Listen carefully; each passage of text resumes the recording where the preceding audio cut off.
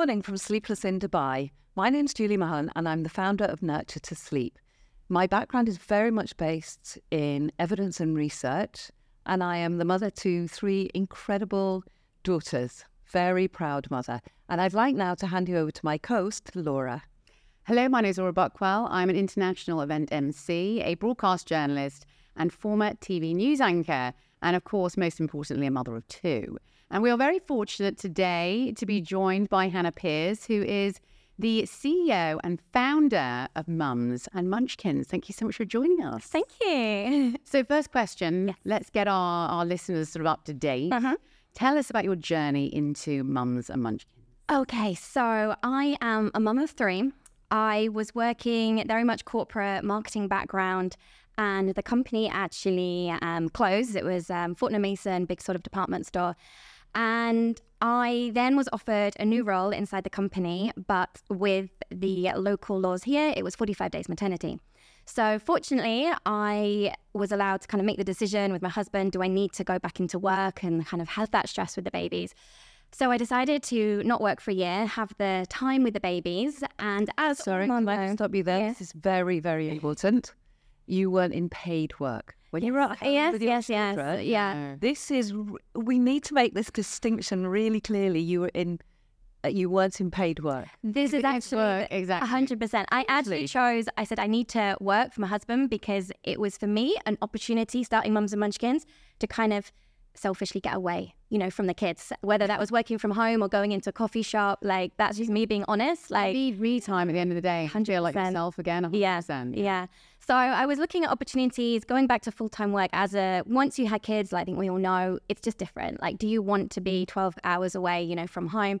So I started Mums and Munchkins, and honestly, that was 5 years ago. My twins then were 1, and it's just really grown organically over the last 5 years. So what it was when it started was like lots of small businesses when mums start here, it derived out of a niche in the market. So I was looking for beds for my kids, and we were sleep training at the time, and I wanted the Montessori beds, the ones where the mattress is on the floor, but it had to have rails around the side, so it was safe because they were coming out of their cots.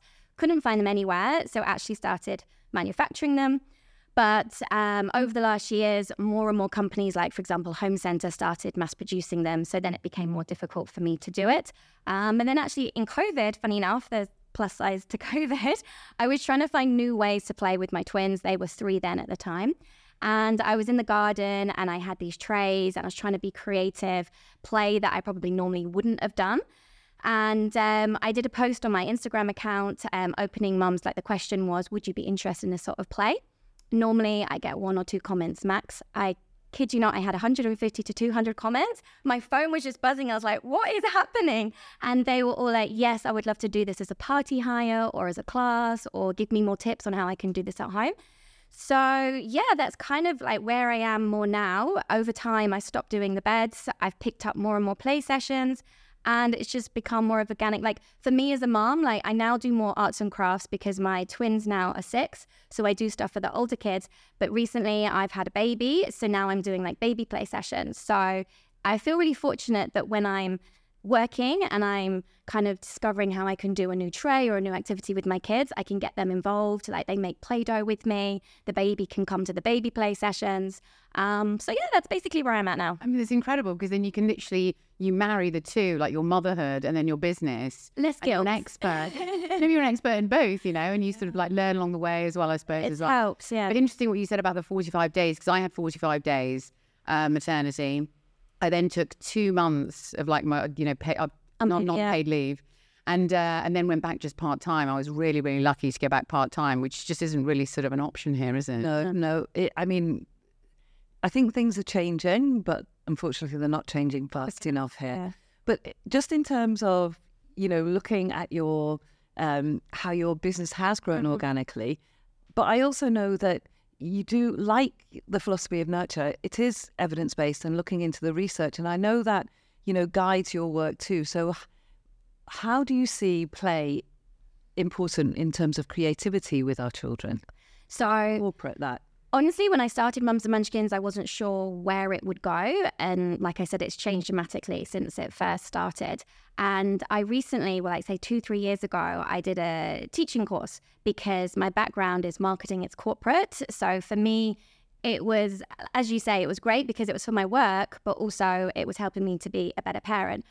Traditionally, when I looked at play before I did this course, I was like, okay, we'll get them a puzzle.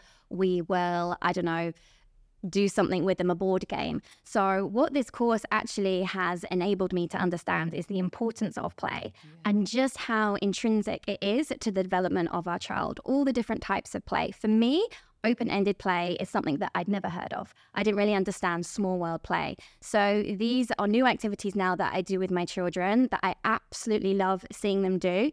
Mums and Munchkins has allowed me to have all the different resources, to have the tools, to have the knowledge to put these traits together, to see the children develop, allowing them to, within a safe space, really adapt their creativity, allowing them the freedom to kind of do what they want, not giving them rules. Okay, now this is what we're going to do.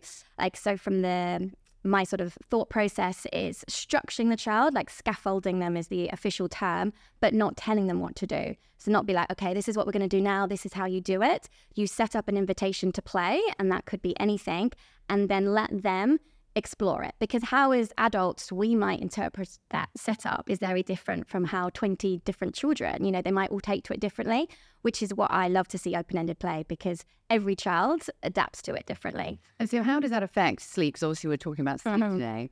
So how important is that type of play to sleep within children? And is there a specific type of play that sort of helps them sleep better? So yeah, so many different types of play. I mean, obviously physical play is fantastic for sleep. It gets them tired and it gets them geared up for a great night's sleep. But I mean, the opportunities to play are endless, whether it's role play or, like I was mentioning before, small world play. But I think the more active the child is, for me, it's about allowing them to use their imagination. So really that freedom to play. And of course, you can link that to like bedtime routine and activities. So you could be like making bedtime fun by doing some sort of play or activity. And I think it's like giving children the choices. So for me, what I've learned over the years is parenting, because obviously we start at parents and we're blind. Completely blind. And is allowing them to have choices, which for us as a parent, we are actually telling them what to do, but we're doing it in a way where they think they're in control. So instead of saying to them, okay, now you're going to put on your pajamas and go to bed, you make it more of a game and be like, oh, look at these 3 pajamas. Which ones are you going to choose? Which ones do you think Teddy would like to sleep next to? And then like getting into bed can be like a game, or who can get into bed first and what story shall we tell? And all these things that kind of... There's so much in there, what you've said, where you're talking about play and physical exercise. So there was a really interesting study where you had a group of adults and a group of children, and they were fitted with a stepometer. And they measured the energy expenditure of the adult and the child outside with X amount of steps and inside with the exact same number of steps. For both adults and children, slightly more than with the children, but still the outcome was the same in that there was 3 times greater energy expenditure outside than inside, even with the same number of steps. So physicality, that is really, really important to get our children moving. Yeah. And also get the children moving is all about building the vestibular part of the brain, where it's all about balance. So, you talk about the importance of play. Play is about the construction, the architecture of the brain. That's what you're talking about here as well. And then I'm sure both of you are really, really aware about the incredible study, the marshmallow test. Oh, yes, I do know. Yeah. Clever.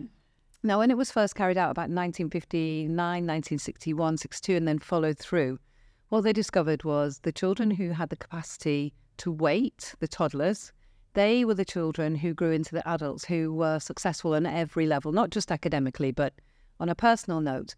Now, 3 years ago, they decided, let's repeat it, because there wasn't enough inclusivity or diversity. So let's repeat it. But before they did, they sent out a questionnaire to anyone who's dealing with children, your nursery assistants, your nursery teachers, lecturers, parents, educational psychologists, everyone. Question ultimately was, do you think that children of today, or 3 years ago, would have a greater delayed gratification or worse? 83% of this number came back and said definitely worse. instant gratification now in the world we live in. Yeah. But actually, to their surprise, to the researchers, they're wrong. When they started the work with the children now have a much greater delayed gratification. And one of the reasons they think that is because you as parents now are much better at giving problem-solving experiences to your children. So like you were just saying, it's about giving those choices. Would you like the blue one or the red one? And that actually is inadvertently problem-solving. But again, it's all about the play. It's really, really allowing them to be in control and allowing them the freedom to express what they want as opposed to being told. Also to build that, within the brain, again, to build that part that enables them to encounter these small choices when it doesn't matter, whether it's a blue pajamas or a red pajamas, it doesn't really matter. It matters a lot to them. But when they come to making really important choices, they've had lots of practice. Which is strange, isn't it? Because you think with the rise of YouTube and YouTube Shorts and social media and things like that, it's instant gratification, isn't it? Yeah, so that's amazing to hear. Yeah, it's really positive. I think back to like the decision-making process, it's allowing them to also understand like the outcome. So if they just choose this, what will be the outcome of that? And like you said, like play, they can learn so many things, which is then linked to their development further on. By giving them this role play example, you can help teach them. Like my friend recently, her daughter was so petrified of going to the dentist. And I said to her, why don't you just role play a situation, make it fun, make it interesting, show that it's not something that needs to be scary. And, they did that. And she said, it was a little bit stressful, but, it was okay. So kind of like through play, you can teach your child basically anything because at a young age, that's the only way they're learning. Yeah. And that I really incorporate into my work as well. If we have a toddler and, I will say to the parent, practice, role play, you get down on the floor and you'll say, let's practice how we're going to go to bed tonight. So, mummy lies down and mummy has to put her own blanket on.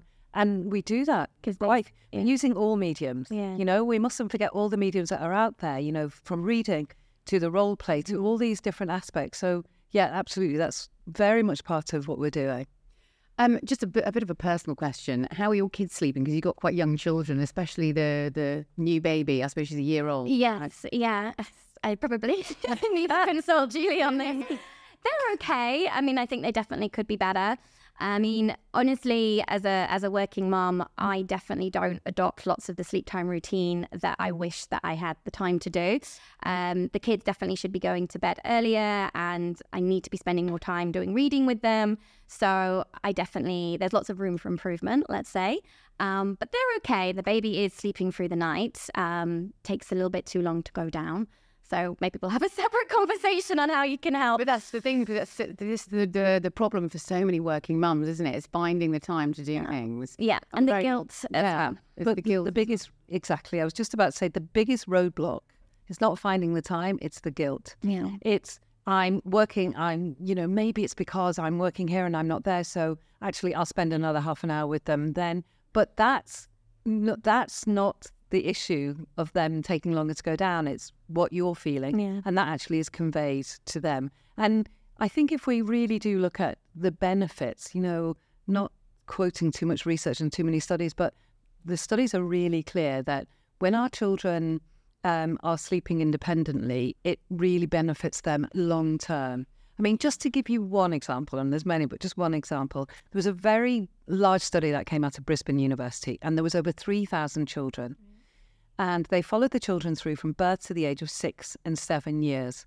And what they discovered, the children who at the age of 5, who were still not sleeping independently, those were the children who were much more prone to emotional outbursts in the classroom and the playground and were poor self-regulators. Now, if you think of those two factors or two lifelong skills, emotional outbursts, poor self-regulators, they actually really, really need this in the adult world. And that's what we do have to remember. We're growing an adult. We're not growing a child. So it is about not being fearful. Your parenting lasts a lifetime, and it really does. Your relationship, of course, changes with your children. But so often we get stuck in this idea of, I've got to do this now, I've got to do this now. We haven't got to do it now as long as ultimately, your children are loved. That's it. That is absolutely it. And it's the same with the sleep work. putting a limit and a boundary there in place when it comes to bedtime is not being mean or harsh with our children. It's just another way of saying, I love you. Because you are giving them these lifelong skills of So important. sleep. Yeah. But it's also about self-regulation. That's really what we're building for our children as adults. So you were talking earlier about role play and things. Are there any sort of sleep-related activities that you incorporate within Mums and Munchkins? At Mirabelle, passion fuels global connections. For more than 30 years, our international team has launched campaigns across continents through targeted marketing strategies, captivating promotions, and innovative media solutions tailored to brands ranging from fashion to travel and tourism to health and well-being, and so much more. Let our cross-cultural experience engage your audiences. Discover the Mirabelle difference at mirabelle.co.uk. So not specifically all my play sessions are in the day, but I would say, with my children, any of my friends, like asking for advice, because I've spoke to so many parents individually and we always come on the subject of sleep. So I feel like I've had a good insight from so many different customers. But incorporating role play as part of the bedtime routine, I find really helps. So making a fun story about brushing your teeth or getting the children to come into bed, and maybe they don't want to read a book that night, so you can tell them to relay their day. And then it's like, what I always like to say is tell them what was the best thing about your day. And then they're bringing the most positive thing that they did that day.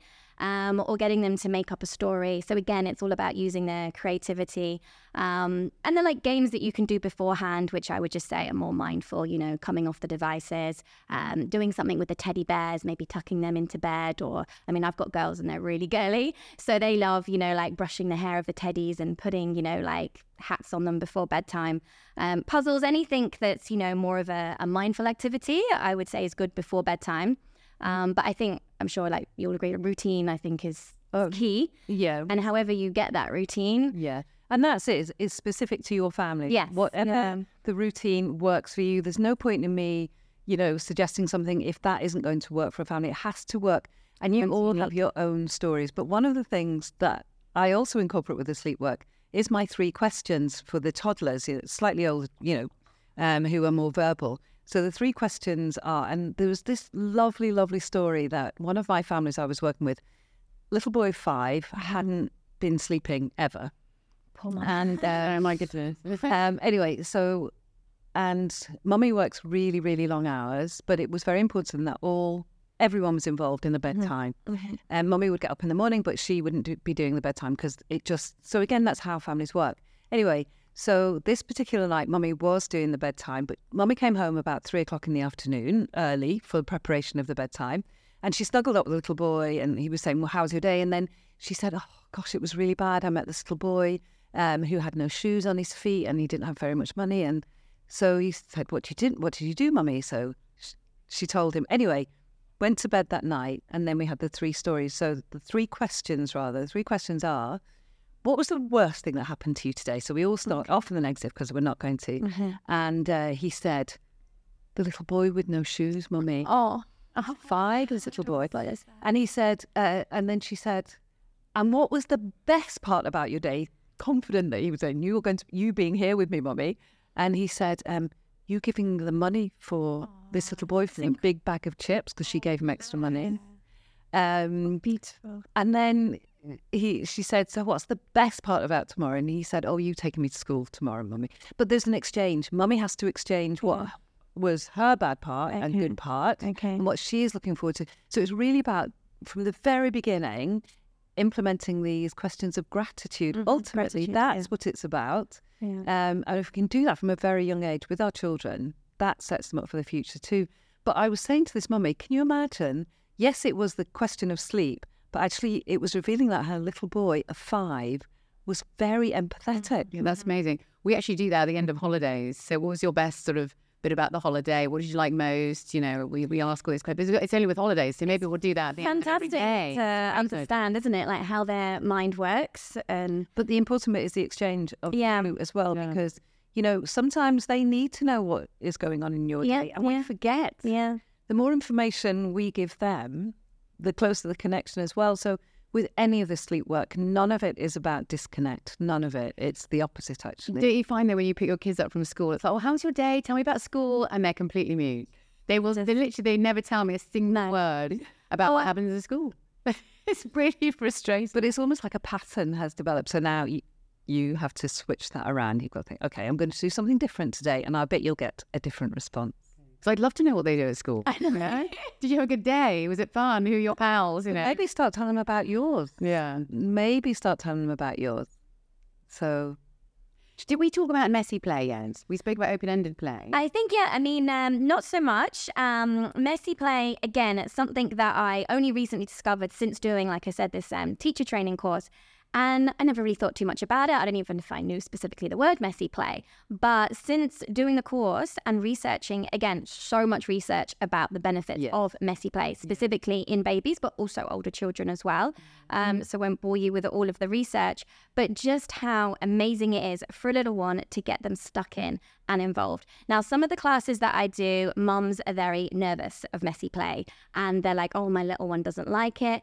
I would just say kind of take a step back, let them explore it at their own pace. So they might I find lots of children that come into my play sessions at the start are quite overwhelmed if they've never been there before, and they're kind of like looking around, and the mom wants to force them to get involved, because you paid for a session, right? Do this.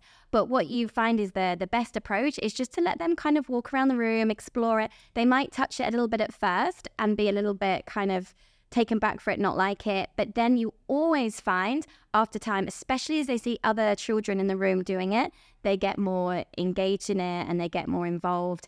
But I don't think mums have to worry specifically if the child isn't interested in it, because I know we hear all these things, your child needs to do this. And as you were saying, every child is different. Yes. So whilst it is great and it's fantastic for like developing their sensory, the 5 senses and all these things that they're learning, the different textures, and they're just learning cause of effect. If I do this with the bucket and then it tips all over me.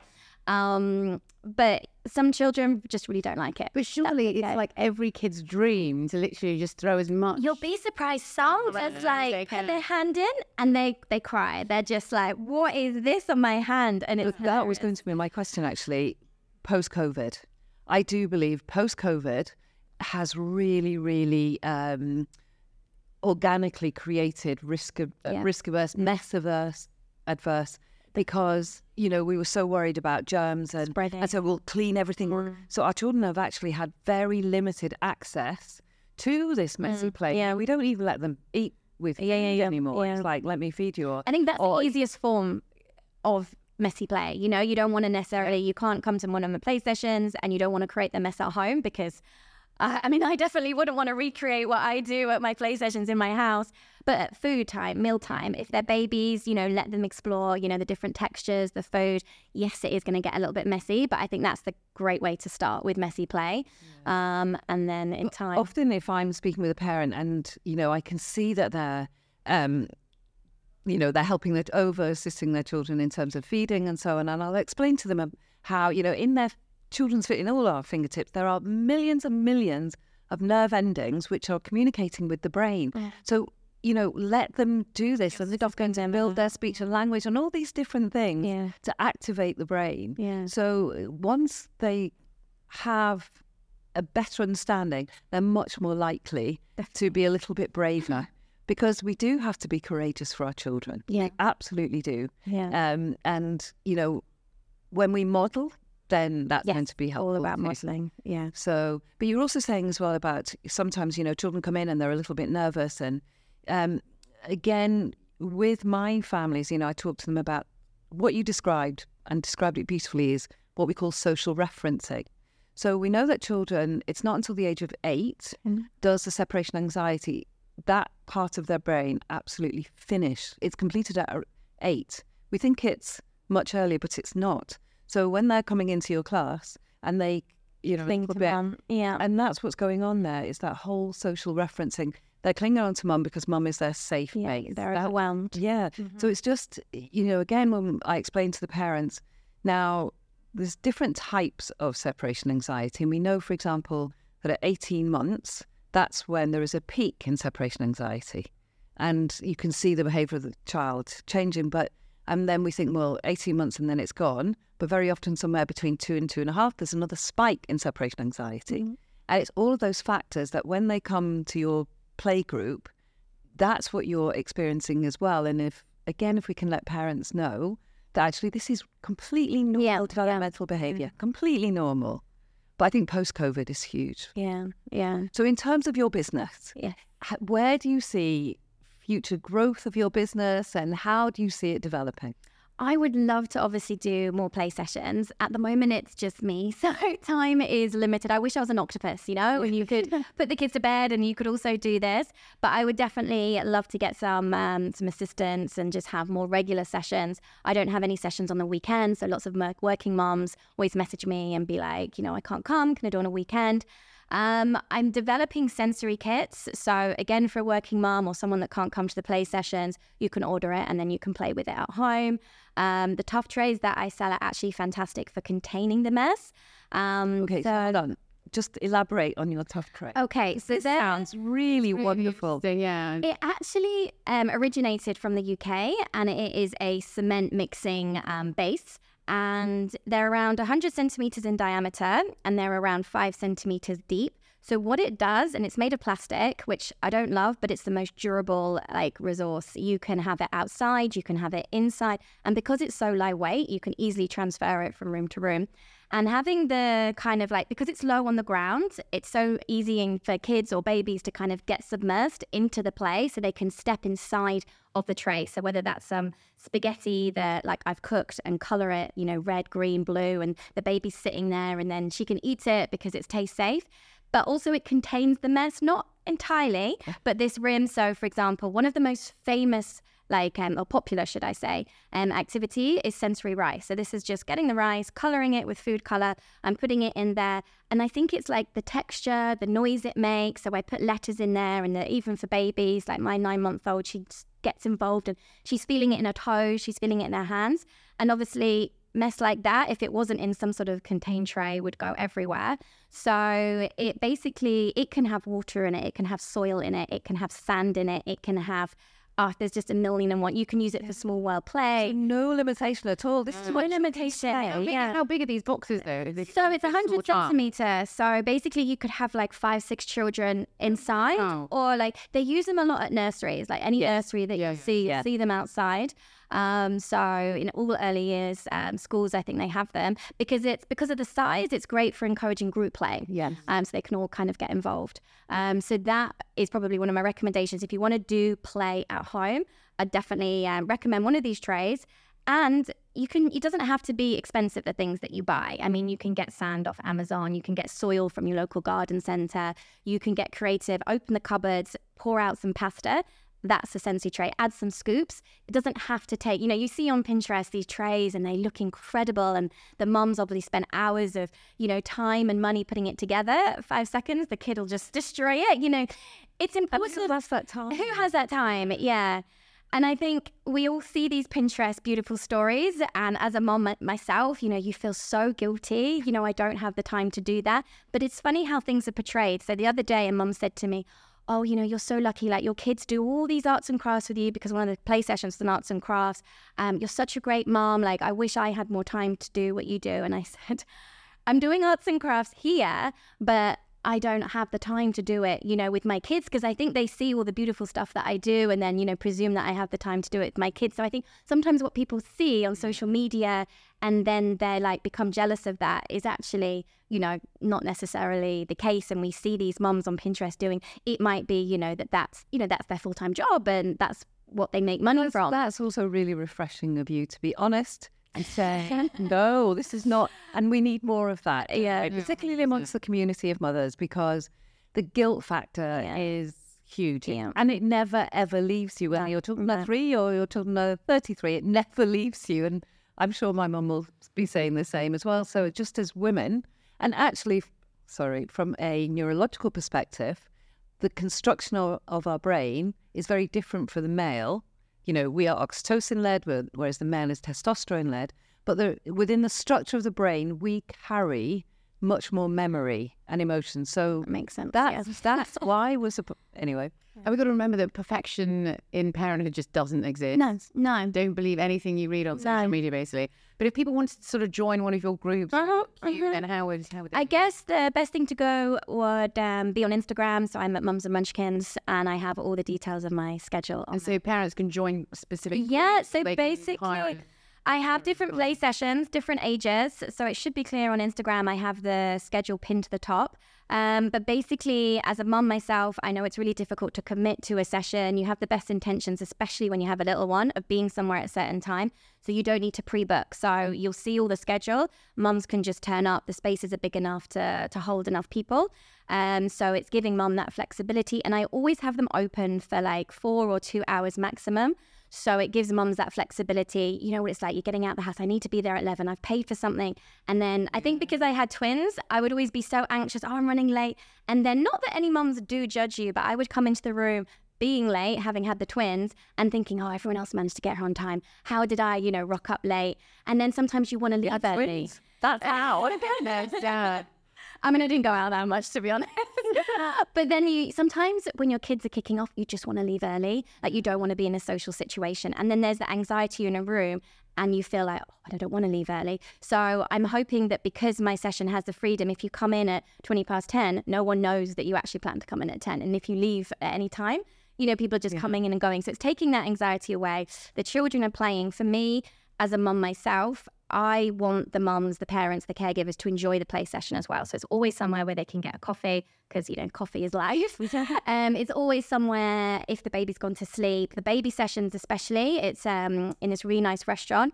90% of the mums, they come, it finishes at 12 and then they all meet together afterwards and they have lunch in the same restaurant. So, it's a night 8, the babies are asleep because they've had the play and they've been active. Needs are met. There you go. Yeah. So I do different sessions, and obviously the play one derived once I had the baby. I never did play for babies before, but I was like, why would I pay when I can do this myself? And it's just been really nice to meet new mums as well and to get Macy, the baby, out of the house as well. So you got a great community, great following built up. It's just really surprised. I mean, this is actually never where I thought I would be. I thought I'd doing some corporate job, and even my third baby, she wasn't planned. She was a beautiful surprise. And what it's taught me, where I am in my business and as a mum of 3 kids, just never expect what's going to happen in life. Like, I'm happy, I'm so happy, but I never ever thought that this life would be mine. It's great you've got those skills that you can transfer into something else that you're passionate about and that you love, and you can make something sort of, a good business. Yeah, it's relevant for the kids, which is great. So it's helping me also be a mum and be present with them, but then also... But something for you too. Yes. That's what I'm saying. You were talking about having the restaurant and all the mums going in afterwards. So everyone's needs are being met, and that's okay. That's what, and their needs are being met for you too. Yeah, 100%. We know a happier mummy, we have happier You have to look after yourself, I think. And I think that for me, the play sessions, yes, the children are entertained, but for me, it's also about the mum. Like, some of the play sessions, obviously, there's so many opportunities out there that are incredible, but lots of them I found like 5-6 years ago when I was going with my twins, they were in a studio, which really wasn't that stimulating. You couldn't have a drink because obviously you didn't want to spill it. You couldn't talk to the mums because there was an instructor telling you what you needed to do. So I think from my experience, I wanted that freedom, and having done my course, I think it's even more important for the children to just have that freedom, because at home there are more boundaries. You don't want to get that rice and spill it all over the floor because we are stressed and we're busy parents, and we can't allow them to make that mess at home because we don't have the time. So I think allowing the play within limits, and like I said, these trays are fantastic, so it does contain it, and the play sessions, I always say to the mums, like, can they throw this out the tray? I was like, yes, like, do whatever they want to do, we'll clear it up afterwards. So I think that's the benefit for them. The child can just do things that at home mum would be too nervous to do.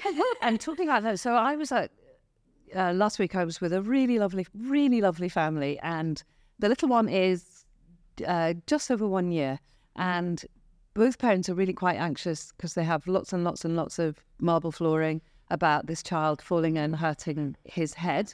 And anyway, whilst I was there, I really distracted them to allow the child to do what this little one needed to do. And, he picked up this little walker And he walked and they went, I've never seen him do that before. But it's because I had distracted them, so they weren't quite so nervous. Now, one of the reasons I was there was because of sleep. Anyway, this little boy was really, really walking and all this. And that night, they sent me a message saying, it's obviously Julie Magic because the child went down to sleep. No protest, nothing. And it's not. It's just, I know in that time, in that consultation with Charles, the child was allowed to do and explore. Yeah. So intellectually and physically, his brain was being challenged. Yeah. And therefore he went to sleep because he was tired enough. So being, again, it's like we said throughout the conversation about being courageous for our children. And I think it's hard. I mean, this is my third baby, so I'm like, anything goes. But, I see lots of mums, first-time mums, and, it is so different. And you are so anxious, and this is your precious, your most precious thing in the world. Do you want to just let it go off in the walker? And I know it's like, it's hard. I mean, like I said, my third, we've been doing that, and lots of parents come and they see our house is not really great for kids, but they learn. We've got this one table that has so many edges, and she's knocked herself a few times, nothing serious, a few little tears, but now she knows exactly how to navigate herself around that space. If you're constantly saying, no, don't do that, and as I said, as a first-time mom, that's your instinct to go and protect the child. But if you just kind of take a step back, you'll be so surprised at how they can just learn, and they're doing it on their own, right? So completely. Without that, we have our final question. Okay. As we wrap up, what to you is the perfect night's sleep, and how is there a process that you sort of run through to get there? I think with work and 3 kids, sleep comes pretty easily. It's just like, 9 o'clock, is it not bedtime already? So I'm pretty lucky, actually. I go to bed quite easily. I can switch off, which I think is really important. The perfect night's sleep, I mean, I'd probably be on my own and having a glass of wine and just kicking back and the kids are relaxed. I think when you know that the kids are asleep, then that is a big sort of help, isn't it? You decompress afterwards. And then would you say 8 hours, 7 hours? So I try to go to bed at 10, and then the baby wakes up like 5:30, 6. So I think sleep, I mean, for me, it is intrinsic. For my development the next day, if I haven't had my proper sleep, I am just a miserable. I'm not firing on all cylinders. I really struggle. It reminds me of how I was when I was pregnant. Like, it's just really frustrating because I want to do stuff, but I just don't have the energy. I don't have the inclination. I'm eating because I'm tired and binging. And for me, it's so important to get that sleep. It is for that cognitive function, like you say, for us to operate at our optimum. That is what we need. That is that sleep, that 7 to 9, whichever is your sleep need, that's what we need. I didn't like going to bed as early. I liked, staying up and having a bit of time on my own, watching that next Netflix series. It's so hard to be like, no, let's go to bed, as opposed to watching one more. But I've really found the benefits of it the next day. I really noticed the difference. Like the same, I love being a sort of night owl, but now I'm just like, 10 o'clock, by 10 o'clock. Have to. It's hard. Very impressive. Very impressive. So thank you so much. This conversation, I'm sure you can tell we could have asked many more questions. Seriously. No, but again, just fundamentally really realising the importance of sleep. It impacts all aspects of our children's day, but our day too. So with that in mind, I want us all to reset, recharge, and together you can conquer absolutely anything. And thank you.